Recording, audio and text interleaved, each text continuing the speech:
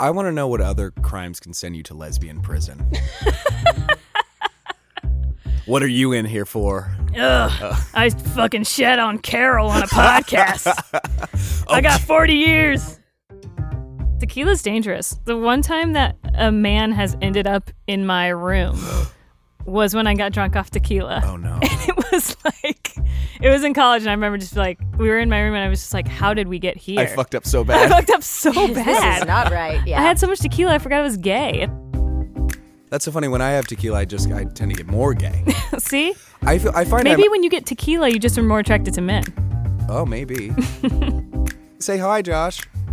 All right, we got. Okay, that's the only time you're allowed to talk. We should probably start the show. Yeah, we should start.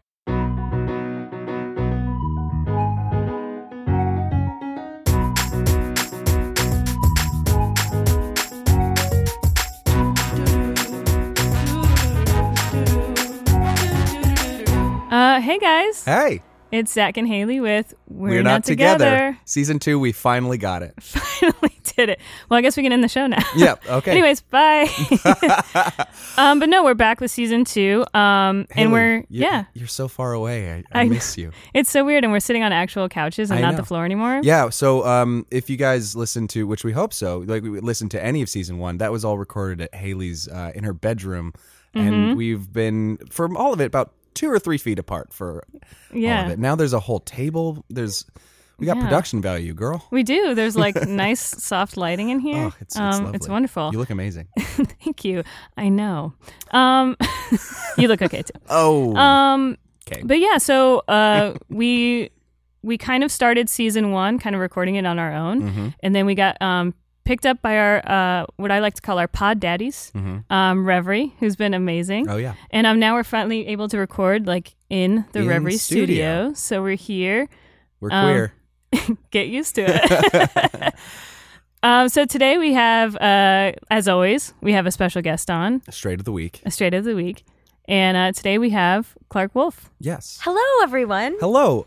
Clark is an actress, a host, an all-around nerd, and she has her own podcast. I do. I do indeed. It is a movie podcast, a movie discussion podcast. It's called Sending the Wolf. And the basic premise is that the guest picks any movie off of any AFI list. So it doesn't have to be the 100 best. It can be heroes and villains. It can be scores. It could be comedy. It could be thrills. Just anything.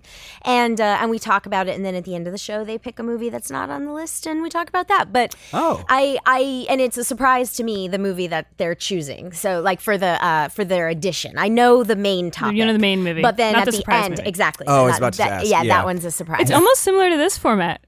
In a way. Yeah. Sure. We kind of have a little bit of a topic that we're doing, We're and then gonna at give you the the end theme, yeah.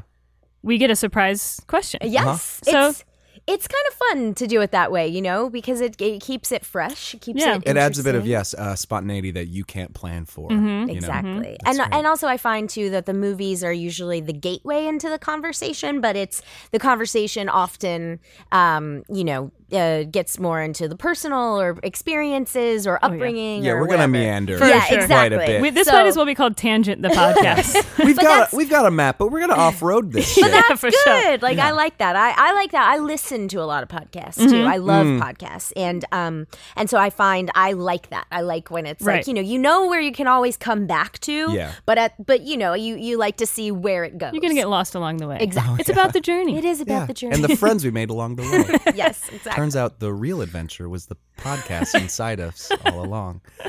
What did we learn last season, Haley? What are we going to bring into season 2? I think we learned that the straights are a lot worse off than we thought. They need our and help. They really do. They still need our help. Babies. So that's why we got to keep going. I learned that I mispronounce words all the time. In an endearing way. Roller snakes was one of my favorites. Snakes Roller is adorable. snakes. Yeah. But so today we since we have Clark on, and we, do you consider yourself, obviously you're a movie buff. I'm a fan, and I play You're a movie fan? trivia. At the very least, and you're stuff film like swole. That. I would say that. Yeah. I would say so. So we want to talk today. We wanted to combine what we both do. So we kind of want to talk about queers in movies, gays and lesbians in movies. I love this. Yeah. What's your experience with queer film? Or do you have a favorite? Well, actually, so I was a women's studies minor in college. So I was a film major and a women's studies minor. And my favorite teacher that taught in the women's studies department was a woman named Julie Kubala. I believe she's a doctor now, Dr. Kubala, still teaching at Georgia State, I believe. But she was a wonderful, brilliant queer woman. And so there was a lot of queer theory that made its way into our curriculum. And you know, one of the things that I loved, I graduated from Georgia State University, and one of the things that I loved about that school was that with our academics, we had so many teachers that were very cool about, like, as long as you're fitting within general criteria, write about whatever you want, study whatever you want, just as long as it kind of fits what we're talking about. And so as a result, I was able to do two things that was very cool to me. I was able to examine genre theory, because horror is like my passion, horror and sci-fi, and oftentimes horror and science fiction and fantasy to some extent are allegory for society, what we're afraid of, what our dreams are, what we aspire to, the darkness that lurks within all human beings, and mix that with the women's studies element. So I did a lot about talking about, you know, women in this world, but also, you know, I wrote a paper about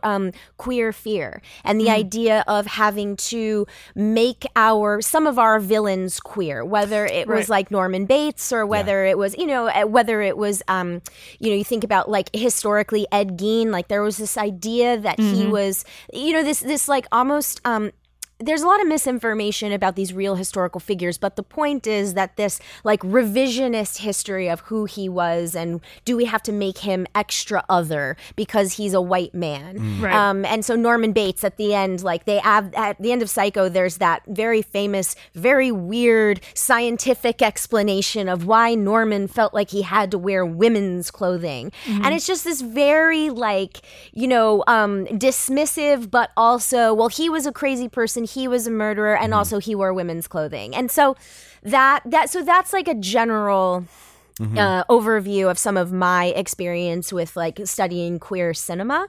And gosh, this was, I mean, I don't want to out myself, but this, that's how old I am, but this was, you know, the way I feel like film academics or academia is evolving all the time. And the discussions that we are having on like film Twitter now about representation and inclusion and diversity and all that stuff, it's just like, it's a college course. It can be also very awful, but it's like, but it could be, you know, there's so many really amazing conversations that are happening that just weren't happening. Problems you didn't realize were there even. Well, it's like, yes, to an extent, but also just like how comfortably we are, not all of us obviously, so far to go, but how comfortably representation, diversity, and all of the in-between are just, people know what that is now. Like, but when, you know, when I was in film school, that was not, it was like, yeah, this is a thing, and you go, yeah, great, but now it's casual even. Well, with social media, we're able to have like more discussions online. We're able to access more people with different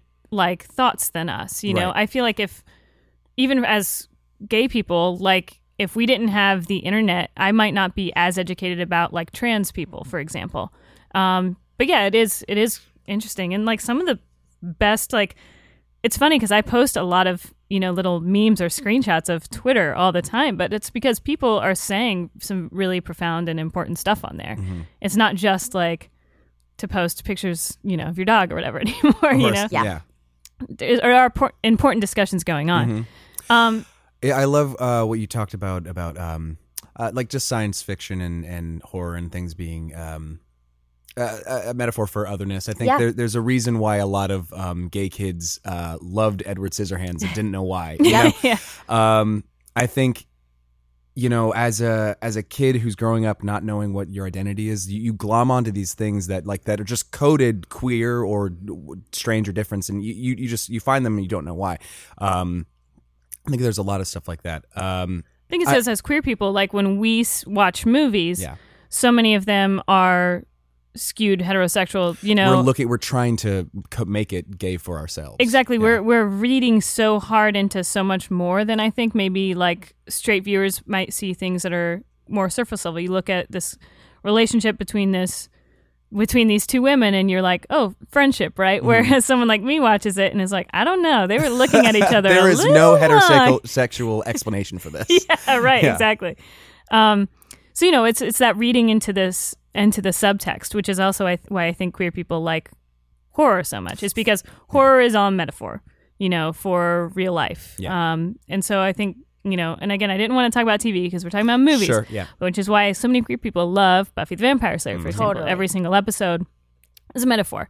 It may be like there's a monster of the week, but we're talking about something else, really. Yeah. I was just thinking about the most like gals being pals movie of all time, which is Fried Green Tomatoes. Yes. Yeah. The gayest. This is so gay, but so how are they not gay? Like, come on. Just gals pals. Just gals being pals gals and being murdering a husband, Yeah, exactly. And there's so many, it's so funny because you see that all the time. Just another example, I think there was this article that lesbian Twitter went crazy about and like loved because there was some guy wrote this review of Wonder Woman. And it wasn't like a negative review or anything, but he did say that like, these these women live on this sexless island called Themyscira. Yeah. I always have been. But it's like, of course, leave it to this like straight dude to just be like, well, there's no men on it, so clearly no one's having sex. There isn't a penis. And you can't have sex without a penis. You just can't. No. We all know that. No. So one thing that has been, I don't know if you have an opinion about this, but one thing that drives me crazy about, particularly like lesbian movies, is there always seems to be a man involved. Like, I'm just going to throw out a few examples. Yeah. Oh, go ahead. Oh, no. Continue. Yeah, get out of here, man. Fuck me. Trying to get yourself into my lesbian movie. The kids are all right. Yeah.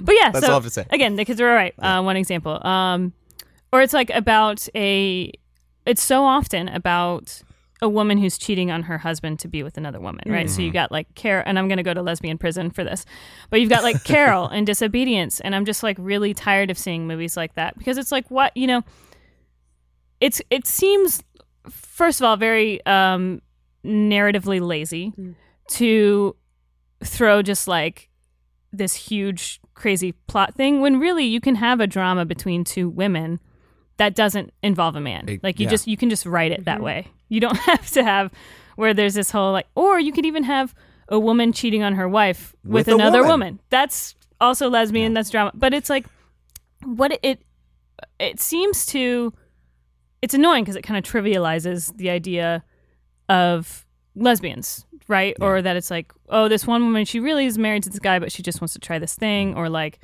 how it's more, and certainly women are fluid and so are men. People can be fluid, but if you present it as these binary characters, I don't know. It just kind of drives me nuts. I want to know what other crimes can send you to lesbian prison.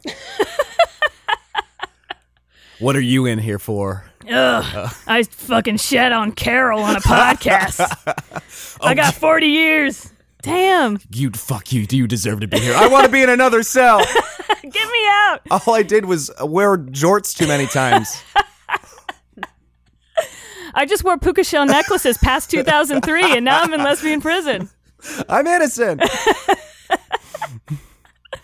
Yeah, I think that's really, it's such a, because it's tricky because I don't want to sound like I'm taking the very valid observation out of it, but ultimately what's so frustrating is that at the base level, I feel like we just can't have movies without men.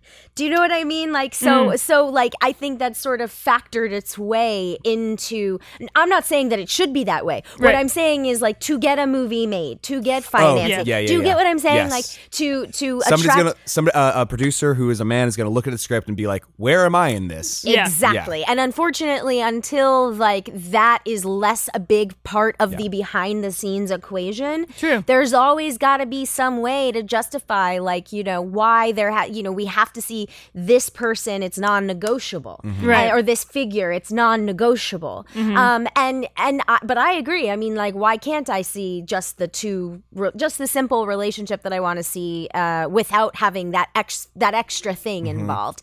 The other thing I would say too is just having written my own first screenplay, which, by the way, is Congrats. thank you. That's a lot. It's a labor of love. It was a labor of love, and it was very fun. And Can you give us an elevator pitch? I can. It's a holiday rom-com made for streaming or cable. So I wasn't like, you know, exactly. That was the goal, but it's actually is about a version of otherness that I relate to. It's about a Jewish girl who goes home to spend Christmas with her non-Jewish boyfriend's family. Yeah. But that said, some feedback that I got from people in the biz, all very positive, but as I was developing it, the thing I kept hearing was conflict. We need more conflict. There's not enough conflict.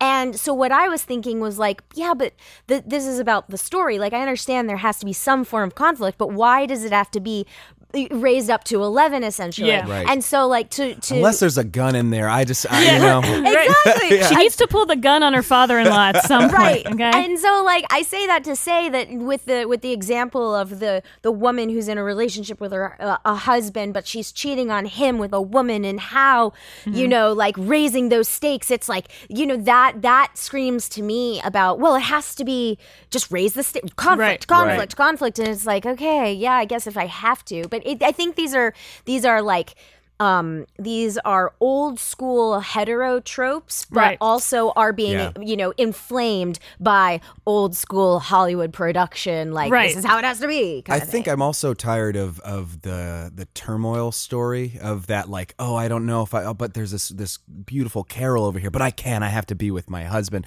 or just, I don't know, just watching somebody get beat up and bruised over and over again because they're just now finding out about their identity. I want to just get to the point, like, we did those movies. We did a lot of those movies. We did so many of those movies. It's at this point, it's almost like torture porn. Can we get past that and just have a movie where somebody is like a gay detective? Can we just have that? Oh my God. I would love a gay detective movie. You know, I do a show for DC Comics. It's called DC Daily, and it's part of their streaming platform. So DC Comics has a streaming platform called DC Universe, and has, you know, all your Christopher Reeve Superman movies and Lois and Clark, but it also has new content and comic books and all and lots of different things. And Matt Bomer is on a show called Doom Patrol. Awesome. I don't know if you guys have watched it. I've seen it. I've been very deep in Umbrella Academy right now. Okay, cool. So I got to move ships into a different dysfunctional family. Yes, it is a very dysfunctional family. Doom Patrol is great. The show is awesome, and I am not saying that just because I'm on like a DC spot like show. Totes. I really love it, but I bring it up because Matt Bomer, his character, he plays Negative Man, and he they have retrofitted his character to the fact that he was closeted and that he was in a very, you know, 1950s nuclear family, heterosexual marriage, and we find out that he has this love affair with a fellow man in the military. They're both in the military, and there's a tragic plane crash that burns his entire top layer of his body, and so he looks like the Invisible Man, essentially. He's always in bandages, but he has this like spirit inside him that's Negative Man that like can fly out and cause havoc, and he's trying to control that spirit. But this is not in the comic backstory. But Matt Bomer playing a gay character, I have to believe that was retrofitted for him when he signed on. That also makes so much sense, having a character whose whole thing is about containing something inside them, making them gay. That's just comics, once again, like our genre example, it always comics is comic, but it's so funny whenever you see like nonsense on Twitter or social media about like if Stan Lee knew what they were doing to, you know, it is like comics have always been a metaphor for otherness and empowerment. It's just we did a version of Superman where he was a communist, so I don't know why we can't make somebody like just gay for once. Like, ugh, it's so bizarre. But kind of back to kind of circle around back to queer film. Do either of you have favorites, or was there a certain movie that just like Haley that like this made me gay? Oh, there was a movie that made me gay for sure, but it is not a queer movie at all. Okay. So two separate questions, I guess. Then. Yeah, maybe. I guess the movie where I think my eyes got wide and like I was like, oh no, what's happening? Swear to God, the remake of Bedazzled. Oh yes. My God. Yes. Oh, Elizabeth motherfucking Hurley and Bedazzled. I saw that and I was like, something's Are you going sure you didn't see like on. Basketball Brendan Fraser with the blonde hair and you're just like, you know what? That might have been part of it. Done with All men. set with men. I'm good. No thanks. Yeah. Might have been part of it. No, maybe. I think everybody's got a flame for Elizabeth Hurley. Oh, especially she's in stunning that in film. that movie. And also, Still. Have you seen Oh my it? God. Yeah. Oh my Yeah. God. Elizabeth Hurley, if you're listening. Hey, give me a call, please. But yeah, I think, because we didn't have a lot of queer movies growing up, it's so funny because I feel like when I talk to a lot of queer women I know, and it's kind of like when we talk about all the movies we watched growing up, it was like the same three. Right. And it was like these same three movies that were always on Logo or something like that we would totes. watch the reruns of. And one of them that we all love, and it's super campy, but it's great, is Debs. Like that is one I think where I was like, yes, this is awesome. It's very Whedon-y, which is also why I love it. But I think, I think that's like one. And what's her name? Jordana Brewster, so cute. Oh my God, she's so beautiful. What's interesting is like, queer films, they have existed and they have existed for a really long time, especially within, indie filmmaking. But growing up, your family's not going to show you Pink Flamingos or like, or like Tu Wong Fu. They don't even know it exists. Like, I find my knowledge of queer film has only come from growing up and meeting other queer people and them telling you have to see this as and really, a gay man. Really seeking it out, especially because we didn't have Netflix or anything back then. And now it's profitable a little bit. For some, It is, yeah. I mean, we didn't have Netflix back then. We also, like, the internet really wasn't what it is now. Like, you could kind of I wasn't allowed on the online. internet because of Dateline NBC. I was like my parents were like, if you go on the internet once, you will get raped. And they're looking for vulnerable little boys. And I mean, possibly true. But, it is, and I'm glad you brought that up. Like, now it almost is profitable, right? Because when you do look at movies, I think part of the reason why I think I get a little annoyed too is when you look at movies, again, just to reference these, Disobedience and Carol, and like Blue is the Warmest Color, you get frustrated because there's always, again, this man involved, or someone's got to cheat on a man, or someone's got to cheat with a man. And sometimes if the characters are presented at the beginning as bisexual, that's a different thing. And if they, But then sometimes they're bisexual and promiscuous, and that's bad. Yeah, that's a problem for bisexual. But at the same time, you look at all these movies and they're directed by dudes, and there's one thing I know for sure, and that's a dude can't be a lesbian. I know that, like, no matter what, as much as they try. Yeah, as much as they try. Like, so I like to think that people can write, can be able to adapt, like direct any stories they want, but at the same time, when just ask a lesbian, though. Right, if get you're a gonna consultant. write, just get a consultant, just a resident lesbian on board, just to Well, but at the same time, there's a lot of queer women voices that aren't being heard in spaces where these men's voices are being heard. But these men get to profit from these women's stories when these women don't get to profit from their own stories. And I think that's probably one of my biggest problems. Oh, that's huge. And as well, not just like from the writing, producing standpoint, but like for the past couple of years at the Oscars, there have been roles that like who were gay characters, queer characters that are played by straight actors, and they're getting like lauded for it, and that's a huge problem because gay people aren't allowed to play straight people nearly as often, if at all. Yeah, and we were kind of talking about this. I don't know how you feel about this, but it is a little. I kind of go back and forth sometimes about, and I can't speak for trans people, so I know that a lot of trans people take issue with when cis people play trans roles. And I obviously will agree with them because it's not my place to say any different. I go back and forth about should straight people be able to play gay roles, because I do want I don't want there to be a problem with gay people playing straight roles. Sure. But I guess the problem is it's not the same. It's such a like I know it's false equivalency. Yeah. It is. It's so hard because you want to be able to.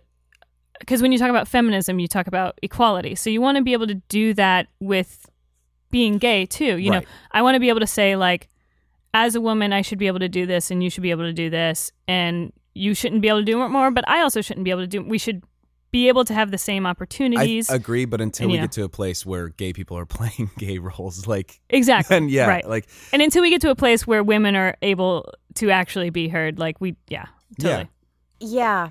I would, it's interesting because I sometimes think about like to use an example, the Ryan Murphy camp. Right, like the people. I don't mean camp as in like a style. All the people that are in that exactly. Sort of group, because he often works with the same people over and over again. It's like a troupe essentially, and he absorbs them into him. He does. And I use that example because it's the most broad mainstream example, but also it's a very powerful. Talk about powerful people in this business when it comes to representation, and so I think about like the Matt Bomer, to use him as another example. You know, he has played gay characters for Ryan Murphy, but it's almost like this safe space.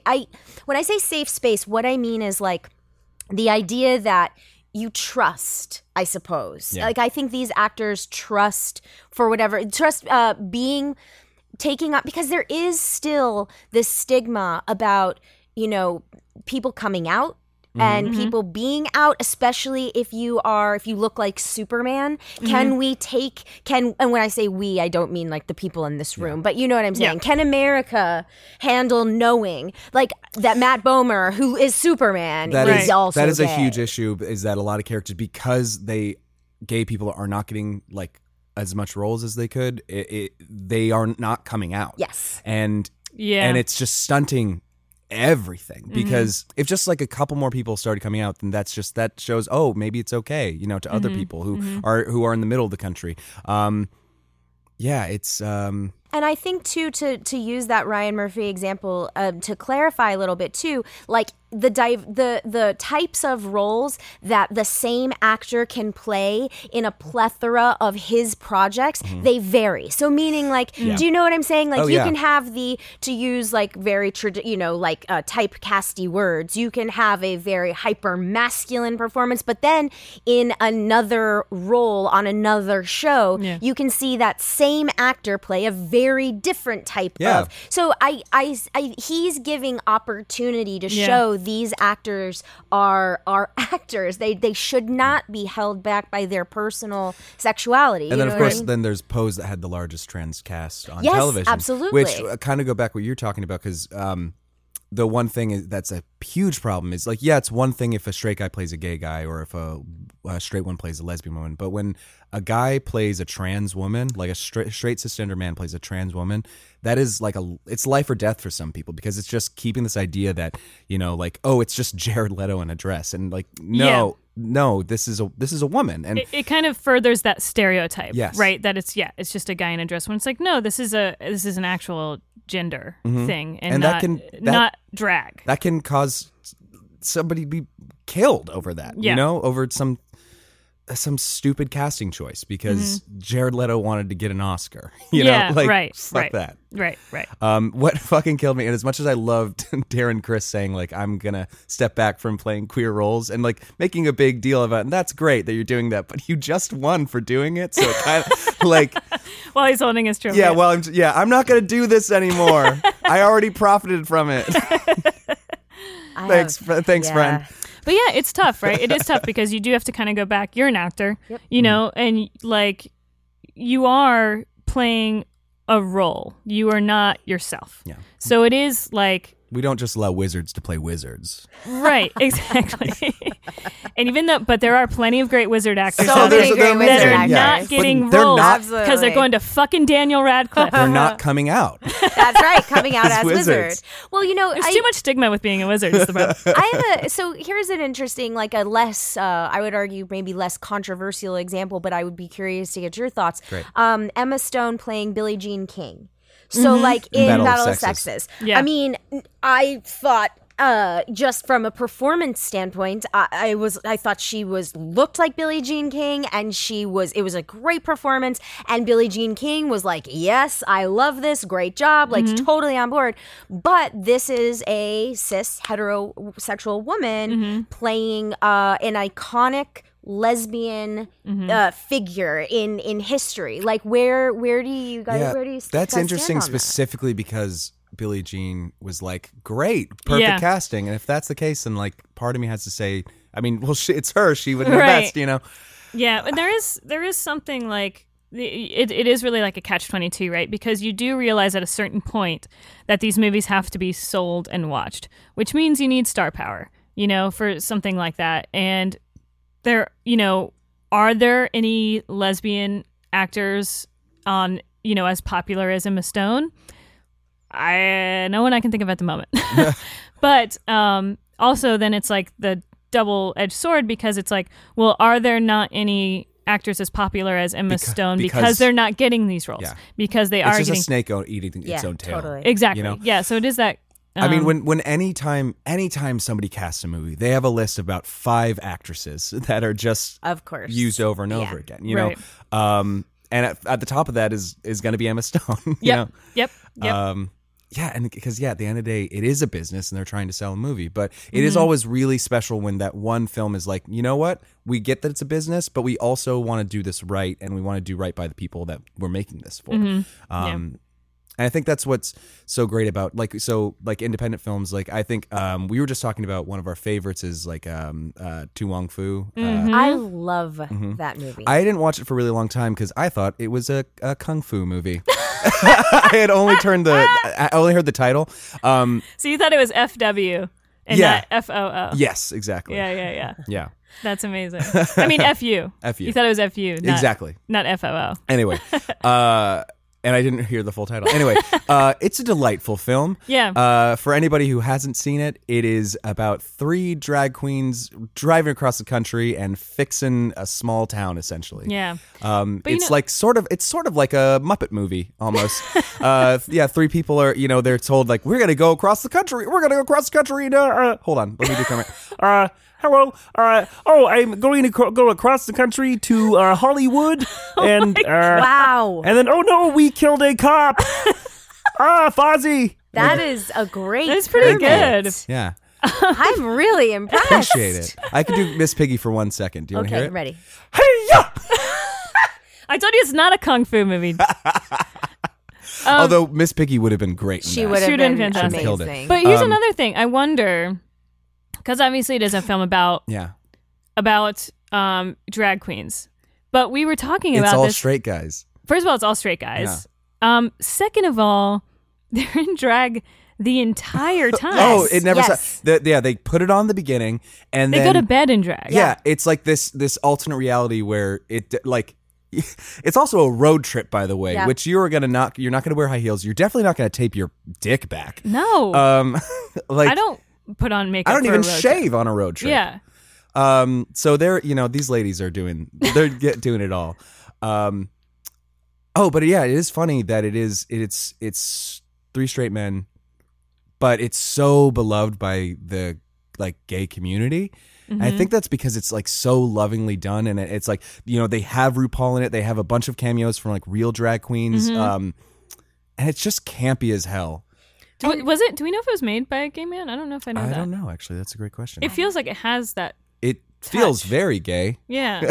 So it must be. It's but I wonder too, at the time when that movie was made, the notion that these 3 very high profile, and speaking to Patrick Swayze and Wesley Snipes, action stars. Oh yeah. Were playing macho guys. Very macho, playing these roles and playing them so sincerely. Oh my God, yes. I mean, it was and just, I would argue, beautiful performances from all 3 of those men. We were talking, I think John Leguizamo was incredible. Yeah. Just a little boy in a dress. It's incredible. Yeah. And it's a well, I don't know. I don't want to definitively say it's an example, but I could see how it could be perceived as an example of star power being used for intentionally, Right. because their casting is intentional. Like, this is not an example of the top 5 people on a list that Right. you obviously go out to because they're movie stars. Like, casting those 3 men in those 3 roles was like a statement in and of itself. There's a reason they like cast insanely buff Wesley Snipes in that role. And what it means, I mean, for a Wesley Snipes type at the time,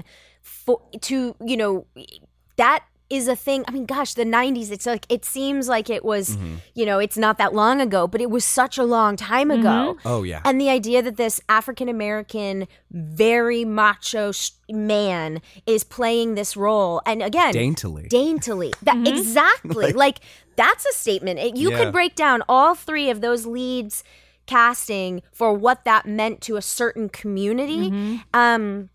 Like, it a lot of ways. wasn't the Wayans brothers in White Chicks.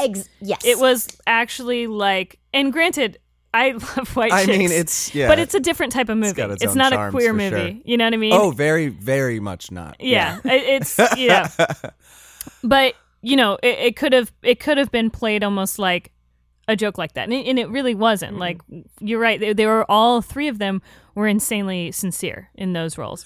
And I love. There's that great speech at the end where Diane Weiss is talking to Patrick Swayze and is just saying, like, I didn't think of you, as like necessarily a man or a woman. I thought of you as an angel. And there's something like very nice about like, I don't know if they intended to talk about, non-binary gender or if they, or if it was supposed to be that, because we talked to, were they intentionally, like, is it a trans thing or are they drag? Because they are in drag the whole time, but I think it's clearly drag. I think it's supposed to be drag, but it's just strange how it's presented that it's the whole alternate time. Reality. It is, yeah, I think so. Because I don't think they're supposed to be trans. I think they very intentionally are supposed to be drag. Yes. Yeah. But it is interesting how in this world, it's more fun to watch them in a convertible, like with like all the hair and the right, dress. and the hair done, and the headscarves on. I would be curious if you guys have thoughts on, because something I've run into doing my podcast when people pick movies like Some Like It Hot or Tootsie, like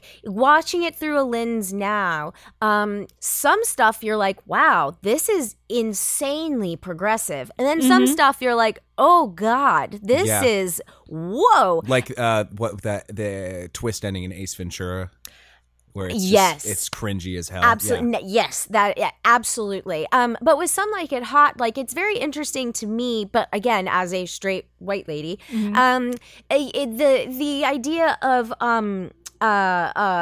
Tony Curtis's character, the comedy from Tony Curtis's character comes from, he's a ladies' man, and he's like, I got a New York accent and like whatever. That was actually a weird meld of Cary Grant and something else, but he's like this very tough. But then Jack Lemmon's character is, I don't want to say fluid because I don't want to like assign any terms that people might be like, what are you talking about? Yeah. But the way he is presented, his binary gender is so like, it is truly fluid. Like he when he's Josephine, or Daphne rather, when he's Daphne, he is Daphne. Yeah. And then when so it's and then at the end with the reveal with the famous line with Osgood of like, well, nobody's perfect. Nobody's perfect. Yeah.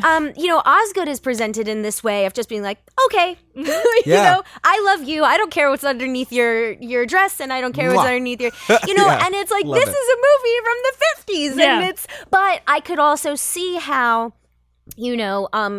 representation wise, some members of the LGBTQ community might be like, yeah, but let's it's not. a kind of an accidental sort of thing. Sure. Yeah, but it's still fascinating. It's adorable film. Yeah, I think they were mostly fine. But again, it's hard. It's sometimes hard to say because I don't want to speak for the trans community ever. Sure. But like, yeah, like that ending part seems so like sweet and funny. Like, and that's another thing that I appreciate is, because one thing you don't see a lot of in lesbian films is, well, most lesbian films are like Carol. It's just a lot of like drama and demure glances from across the room. And it's like, why can't we ever have fun? Clandestine glove meetings. It's like, why can't we have fun too? Yeah. Like, we can be funny. You can have a funny, there's ways lesbians can be funny in a movie. sad lesbian movies. So many sad lesbian movies. Have you guys ever seen The Children's Hour with Audrey Hepburn? I'm familiar with it, but I've never seen Shirley it. MacLaine. So my friends have a podcast on the Blumhouse podcast network called Attack of the Queer Wolf, and they basically are three queer people who are the hosts, and they are inviting a guest in, straight person, mostly queer people are their guests, but and they break down like a genre film, and the guest picks. So I bring up The Children's Hour because I had mentioned it to my friend Michael Kennedy, who is one of the co-hosts on that show. But The Children's Hour, when I saw it, I remember it's so tragic. I mean, yes. the basic premise is Audrey Hepburn and Shirley MacLaine are teachers at a school. A little girl, a wicked little girl. She's she looks like a little shit. Oh yeah, like, I mean, they cast her perfectly. Basically, she's like, she's like the bad seed essentially, and she regular child of the corn. Basically, yeah, and to just fuck shit up. Oh, can we? You can do as much as you. Say whatever fucking shit. Balls, titties, fuck, piss, butts. Sorry. What's the poop? gross poop? No. You used all the good ones. Yeah, sorry. Jizz. Fuck, dick. Diarrhea. Great. I don't know. I lost all the cunt. Fuck. But this, whatever. It's fine. Good one. But this little monster, just to fuck shit up, Balls. basically like Sorry, says. say that again. He balls? said balls. Balls. No, he said ball. You said balls while she was talking. Oh no, that was important. Start over. Well, all I was saying was just that this little girl just trying to cause trouble and to I think get out of trouble herself says I saw the two of them together. Right, and I think it was like a kiss on the cheek and like. Whatever it was. Yeah. But what we learn is that Audrey Hepburn is like, oh, no, there's nothing going on. And Shirley MacLaine is like, well, I'm in love with you. And it is the reckoning of her coming to terms with her sexuality, Audrey Hepburn not knowing what to do, the fact that this is, and it is a tragic film. What year is this? Did it come out? I've never heard of it. I want to say 60s. Okay. It's black and white. Wow. Was it? But here's my question: Yeah. Did she even actually ever say "I'm in love with you"? No, I feel like I it was don't think- all. Yeah, It's all implied. subtext. It's all implied, which is how it was all done back then. You never heard the there was never any "I love you" or "I want to kiss you" or anything. Yeah. It was just. I remember she just said something along the lines of, "I've ruined your life and I've ruined mine." Oh, that's right, because Audrey Hepburn is engaged or something to this, and yeah, you're right. Yes, and then but it doesn't spoiler alerts, but it does not end well. Yeah. Spoiler alert. I mean, it's not even a spoiler because anything with a lesbian in a movie, she's killed off. Sad, yeah, before a certain time. But I remember it as truly incredible performances and just oh my. But then when I first saw it, I wasn't thinking about it in the way of, just one more tragic, queer person having to die for their, it's just... For their sins. Exactly, Yeah. And so I would be curious, if there's a almost consensus. because wanting too much, there's an Icarus sort of thing happening in a lot of them. You flew too close to the gay sun and now you're going to die. Right. Yeah. Oh, that gay sun. You It gotta burns stay so bright. with- It's flaming. Well, you know that. You can't get too close. You got to stay in the closet. My boy, his wax wings. I never got what your favorite queer movie is. Both of you, if you have one. What's yours? Well, okay. Now, this is... Gosh, I said that so excitedly, and now it's really, Clark? But I just watched Ocean's 8. Oh, I haven't seen it. Okay. I would be curious to get your thoughts on that. I mean, Kate Blanchett's very gay, right? They never say. But that's so annoying. I know, because they're just it. Why? But they never. Well, actually, they don't do a lot of stuff. For instance, they tease George Clooney being dead. Is he dead? Is he not dead? And you're just just have him come out. What are you? Have him come out and be in the movie. What are you doing? But either way, yes, subtext. Subtext. I mean, they're talking about it with Captain Marvel too, which I still haven't seen yet. But apparently that is such a true lesbian movie. But then there's a question of is it queer baiting or right? But Ocean's 8, I would be very curious to get your take because I'll have to watch it. Yeah, I'd be very curious because Sandy B and Kate Blanchett are at one point Sandy I think feeds her. It's it's not subtle, Yeah. but Yeah, there's a bit where I remember seeing a clip where Kate Blanchett and Sandra Bullock, and then they're just like cornering Sarah Paulson in the garage and trying to get. And there's something very like. There's some seduction. Basically, like Sandy B's character is coming on to everybody. Oh yeah, like and making everybody question their. I'll rub whatever you want. Exactly. Yeah. Yes, exactly. Also, I just love how in like lesbian world, like we just have taken on so many women as queer. Like they've never said it, but we're like, Kate, you're a lesbian. You're with us. You know what I mean? Sandy B. Yeah. Natasha Lyonne, come on over. No, you guys are gay. Yeah. In my head canon, Mackenzie Davis is gay. I'm like, you're gay. Come on. Come over here. Just come on over. Come on. We don't have that so much in the gay. We just have a lot of straight people pretending to be like gay baiting us, like Nick Jonas and things like that, and everybody on Chalamet. Supernatural, yeah, yeah. Since we're having trouble coming up with ones that exist, why don't we come up with some new ones with a game? Oh. So do you guys you ever heard of like Botnik Studios? Anyway, so no. You know how your phone has predictive text because you totally. put enough data in it. So I went online and I fed a computer a bunch of titles of gay movies. Oh my God! Yes. And then I created a list of new ones that do not exist, and if they do exist, I'm very sorry. I doubt that they do. But here, I had a little bit too much fun and made a bunch of them. Oh my gosh! Yeah, pass this. I'll post the list online, and as well as like the list so you can make the actual link so you can make your own. So I want us to all kind of go through. Okay, hold your horses. Okay, I want to go through, and we don't have to read all of them, but pick the ones that speak to you. And then let's come up with the plot to those films. Okay, wow. So I think I see one already that I like. And this one is called Girls in Flames Between Chains. Exploitation film. Yeah, absolutely. I think this movie is like all lesbian movies, it's a period piece.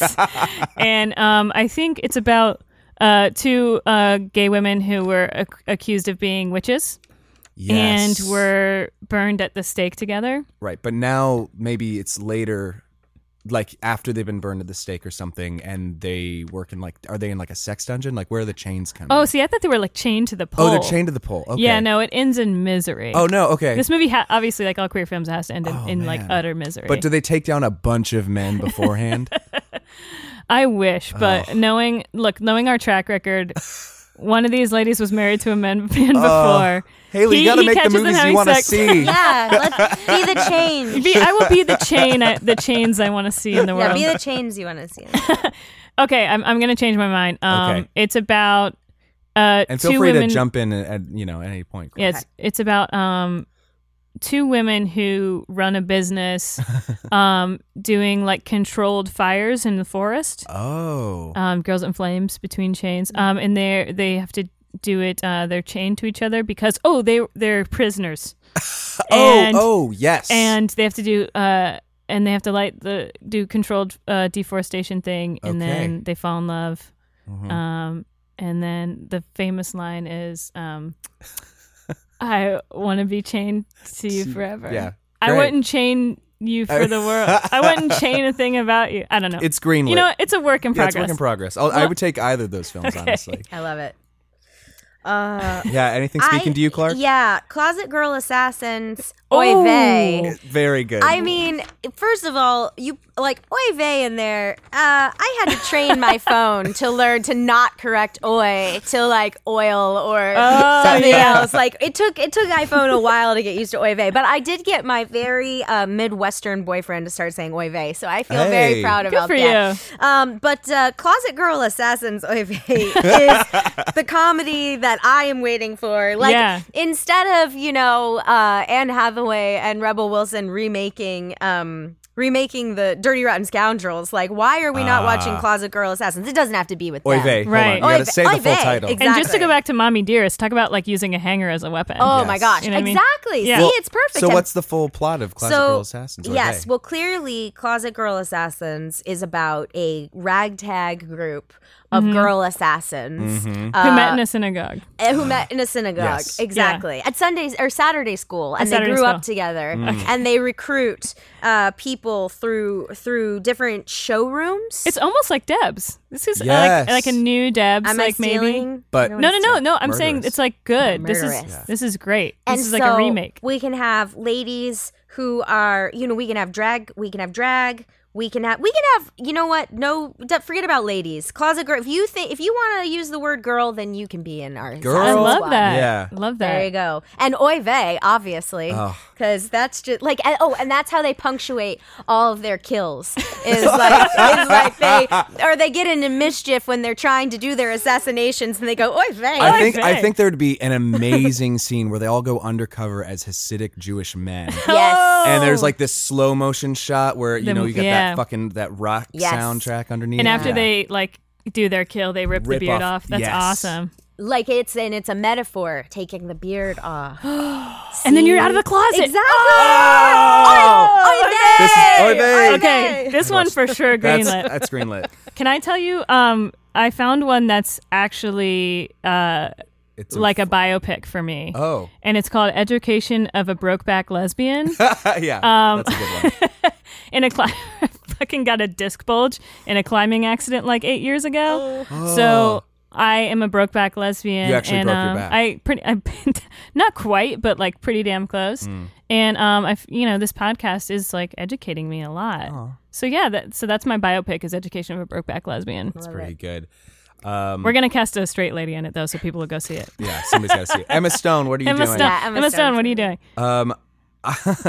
If it's okay if I jump in. Of course. I really love oh man, there's too many. I think I'm gonna have to go with Stop the Bible Weekend, oh, and I think that's like a heist film, but it's about like a Bible, like a Pray Away the Gay camp, and there's a bunch of kids who used to go there, Yes. and they're gonna break in to get those kids out. Love that. Stop Love the Bible it. Weekend. love Love it. that. Yeah.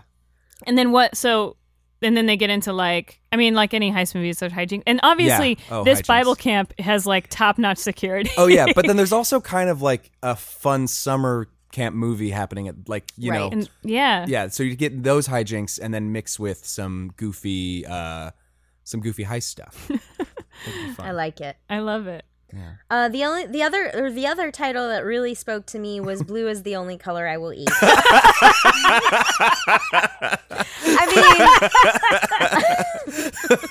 That's somehow the gayest title on. I recently became one of those people who are like, blueberries taste like candy, and I hate myself for Yeah, it. So I hate you too. yeah, so this is going to be an experimental indie drama about a LA hipster who Ooh. is doing Whole30, and But it's the blue diet. yeah, or exactly. something? But it's Yeah. the blue diet. So you can only have like fucking raspberry ices and Exactly. blueberry. Eventually, she would turn blue. Yes, like yeah. Violet Beauregard Yeah. in Willy Wonka and the Chocolate Factory. Yeah. So, Are you also going to start dating someone with blue hair? Yes, because the thing is, right. So But obviously her pubes. Have I to also imagine be blue. she's doing this for a reason. Maybe there's a pageant coming up, and the day of the pageant, she wakes up blue. blue. I love it. I love this. It's like Dumplin', but with Yes, blue. but like Dumplin meets like Willy Wonka and the Chocolate yeah, Factory. done. Sold. Sold. I want to Sold. see that movie. Oh man, yeah, these are all pretty great. I don't know what it is, but I love Capote and his rainbow eyes. It just sounds like a fever dream. Yeah. Oh man. All right, let's see. Oh, okay, I've got a good one. Like one or two more. Yeah, I've got one. This is going to be the next installment, the next DC installment. Oh, great. This is Iron Pussy of Tomorrow. Yes. Yes. And man, I wonder. So you put a bunch of gay movies in here. Yeah. I wonder where they got iron from. I think. know. I think honestly there might be a movie called like with Iron Pussy in the title. That's fucking tight. I got to see yeah. that, whatever that is. I feel like they've been having so much trouble rebooting Bond that Iron Pussy Oh my and god. The World of Tomorrow. Iron Pussy is the villain. of Tomorrow. Yeah. Yes. But Yes. but Iron Pussy is the villain, but it's but Iron Pussy is the protagonist in this film. Okay. Who's fighting against a Bond-like It's like character the who's Maleficent. actually like yeah, exactly. Yes. Yeah. Who's we never see the Bond, the villain side of things. You Yeah. know? I want to see them like fill that like tank full of eels or whatever, and like that Yeah. whole the preparation that goes behind all of it. Yeah. Iron Pussy tomorrow, and much like a Bond character, very literal, like has an iron pussy. Yeah. And I actually have a friend, and maybe I'm going to start calling her Iron Pussy. She broke someone's nose with her pubis bone while this person was trying to go down While she on was her. sitting on their face. No, I think granted, they must have really been going at it, Yeah. but I think the girl was going down on her, and I don't know what. I mean, she must have just really Weird thrust angle. into it Yeah. and just broke this girl's nose. Death vag. Death Iron vag. Pussy is. So we already have someone we can look into to play Iron Iron Pussy. Pussy. Yeah, Beautiful. Biopic. Honestly. yeah. Every single one of these, honestly, I would pay money to see. I would see all these movies for sure. I also like Cabaret for bitter people because that's just universal. a cabaret. Like that's just like anybody That's true. in the cabaret Yeah. is a bitter person. That's beautiful. Yeah, there's too many good ones. I will Yeah. post these on the Twitter and the Instagram, and please give us what you think the plots are. I would love a log line for every single one of these Yes. movies. If Absolutely. you guys could present it to us, I that'd be will incredible. make the link to the basically kind of the engine or whatever you would call it that I made that has all the things in there, so you can yourself make your own. make your own titles. That's and amazing. Give us the log lines. Yeah, Zach, so that was incredible. I had way this too is- much fun doing this. This was really Yeah. good. Yeah. That was very good. Very fun. All right, well, now we've reached that point in the episode where our Straight of the Week gets to ask one unfiltered, unfiltered, judgment judgment-free question. question. Boom, boom, boom.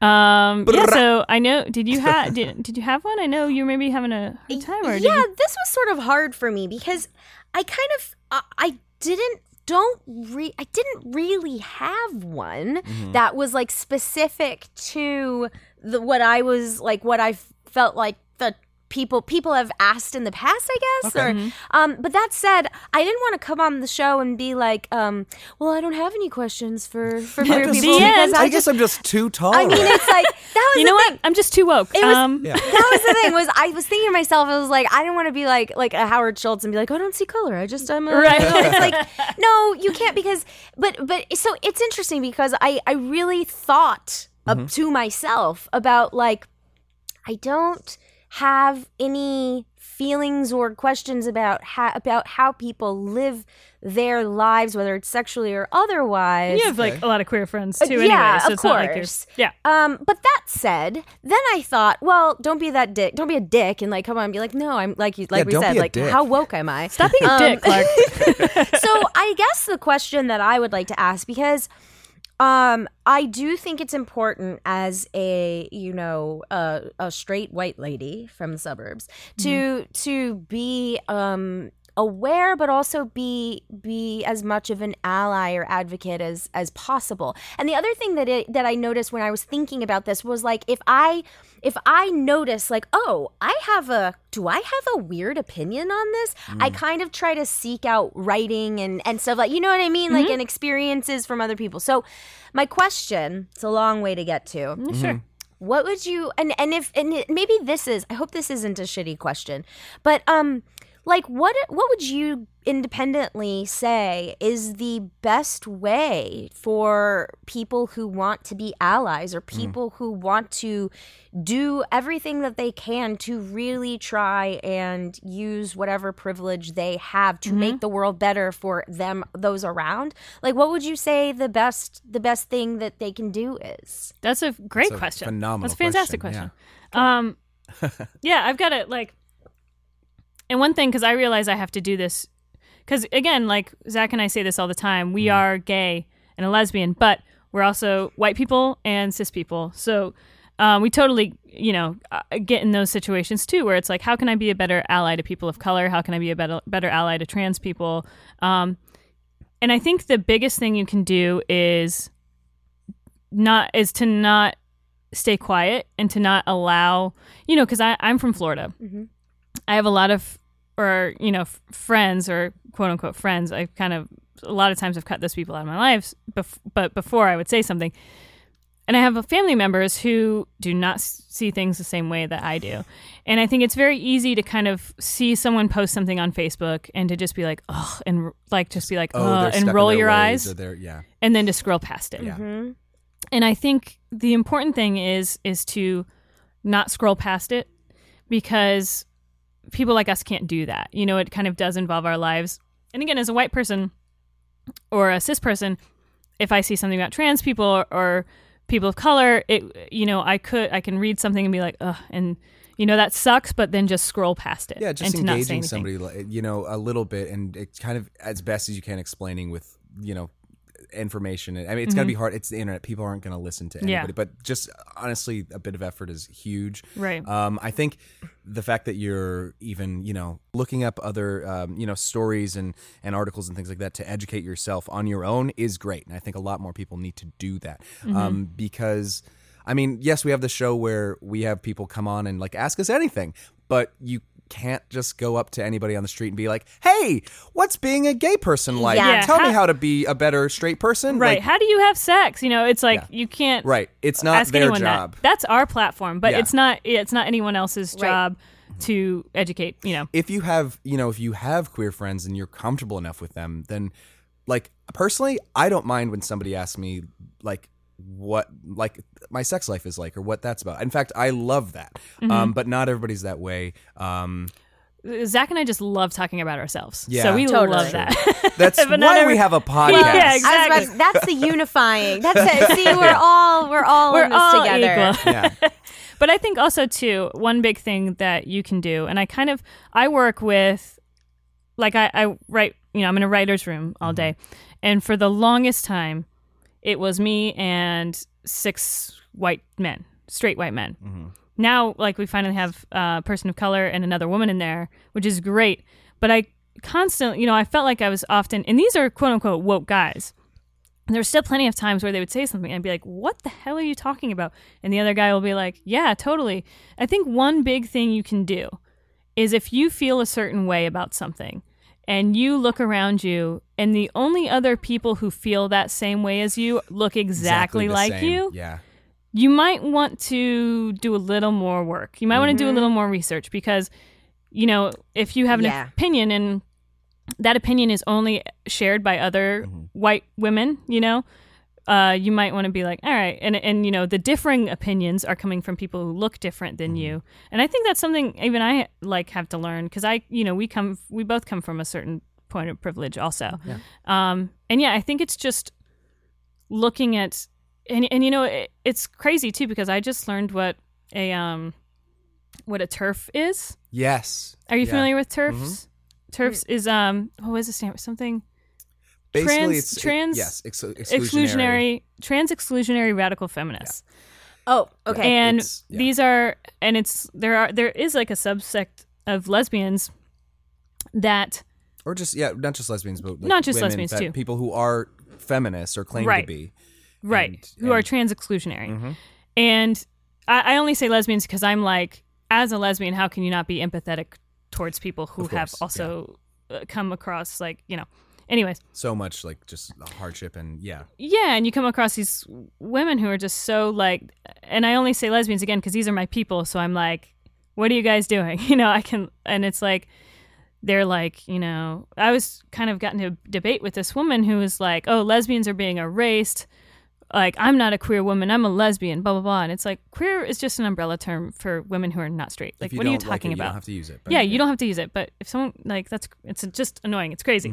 But yeah, and then also just, and as a woman too, we go through, I think I've said this before, but I feel like I've come across more discrimination as a woman than as a lesbian. And as a woman, you know what it's like to be, and I'm sure actually in your field, like in this nerd culture, there's a lot of misogyny in there. I'm sure you've come across that a lot. So it's, you've... What? The nerdy white boys are mad about a comic? A lady in a comic? A whole can of worms.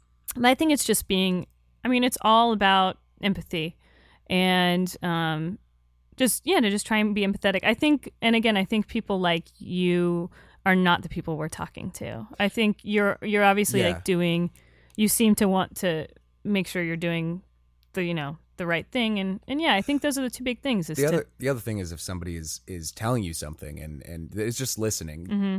Yeah. So yeah, I think just being open.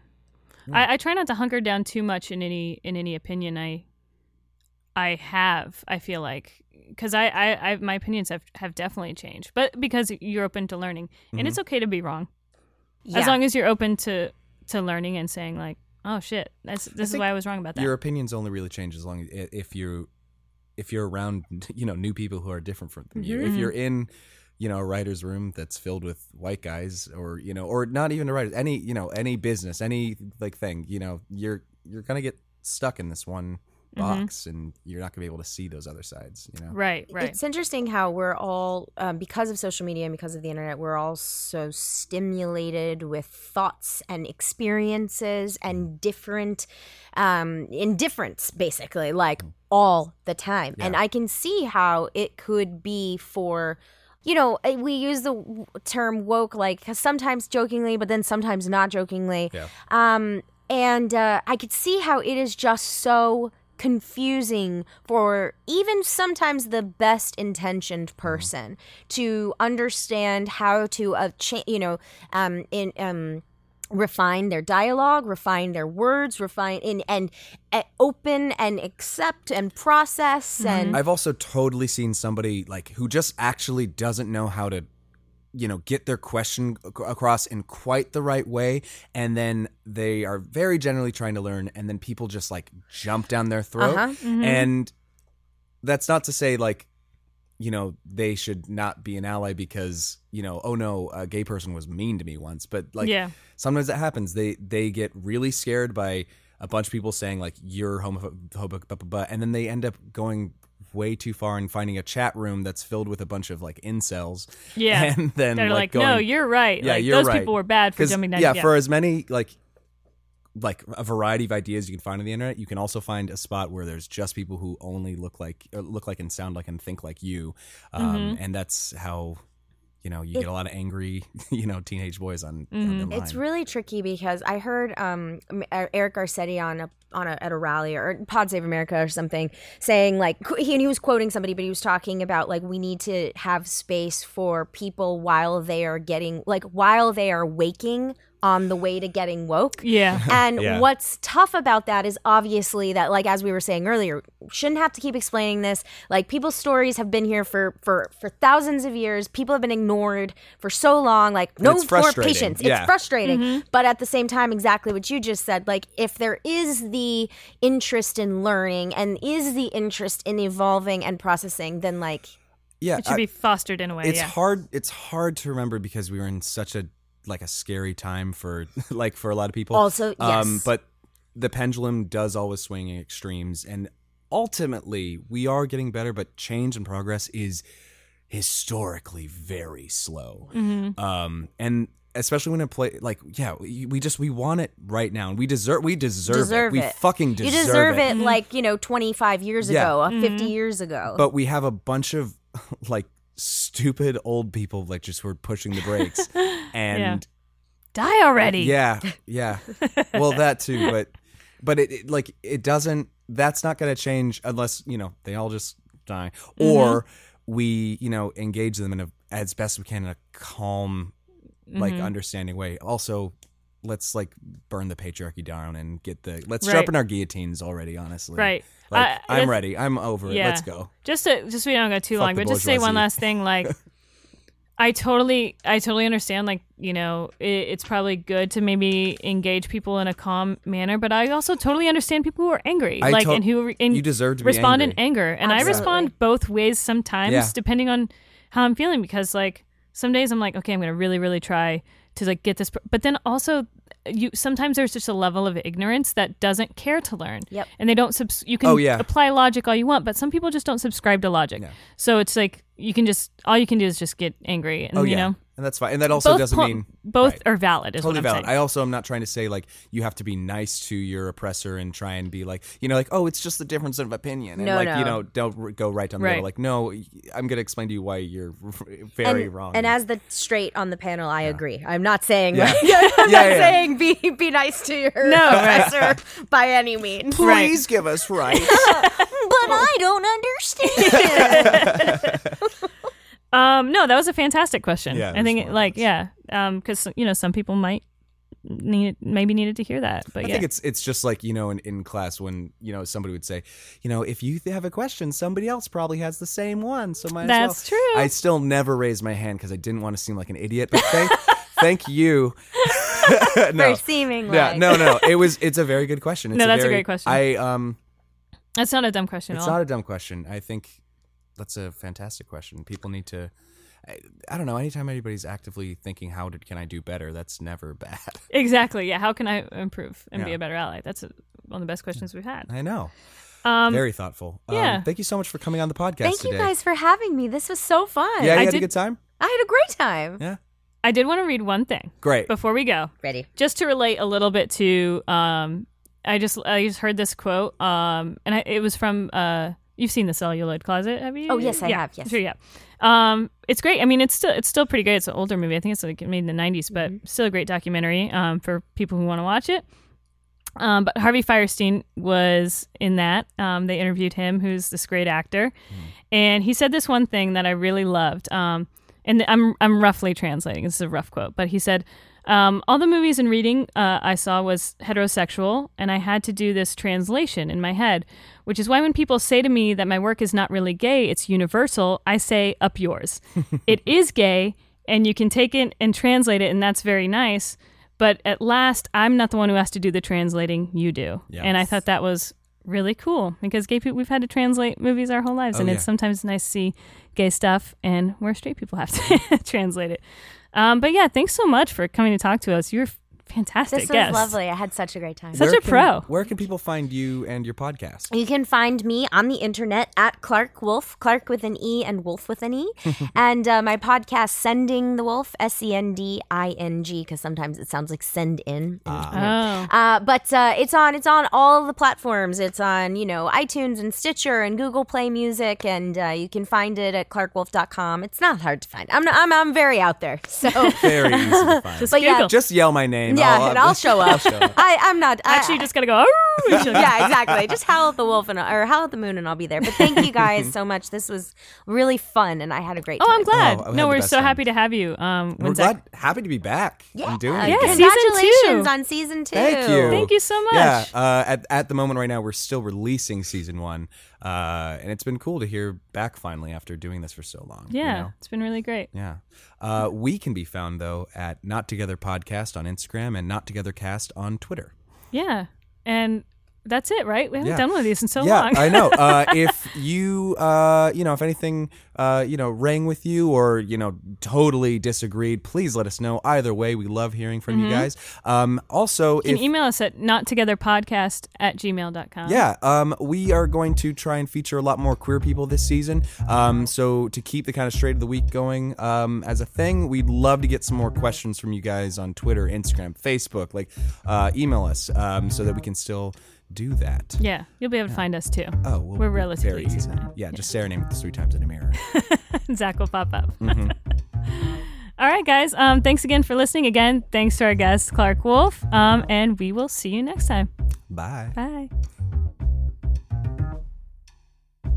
We're Not Together is a Reverie original podcast, executive produced by Aaliyah J. Daniels, LaShawn McGee, Chris Rodriguez, and Damian Pelliccione. The show is hosted and produced by Zach Ogle and Haley Manrique. Show is edited by Josh Perkins, and our theme song was composed by Barry Anderson. Download the Reverie app now and use the code TOGETHER for 25% off your first 3 months.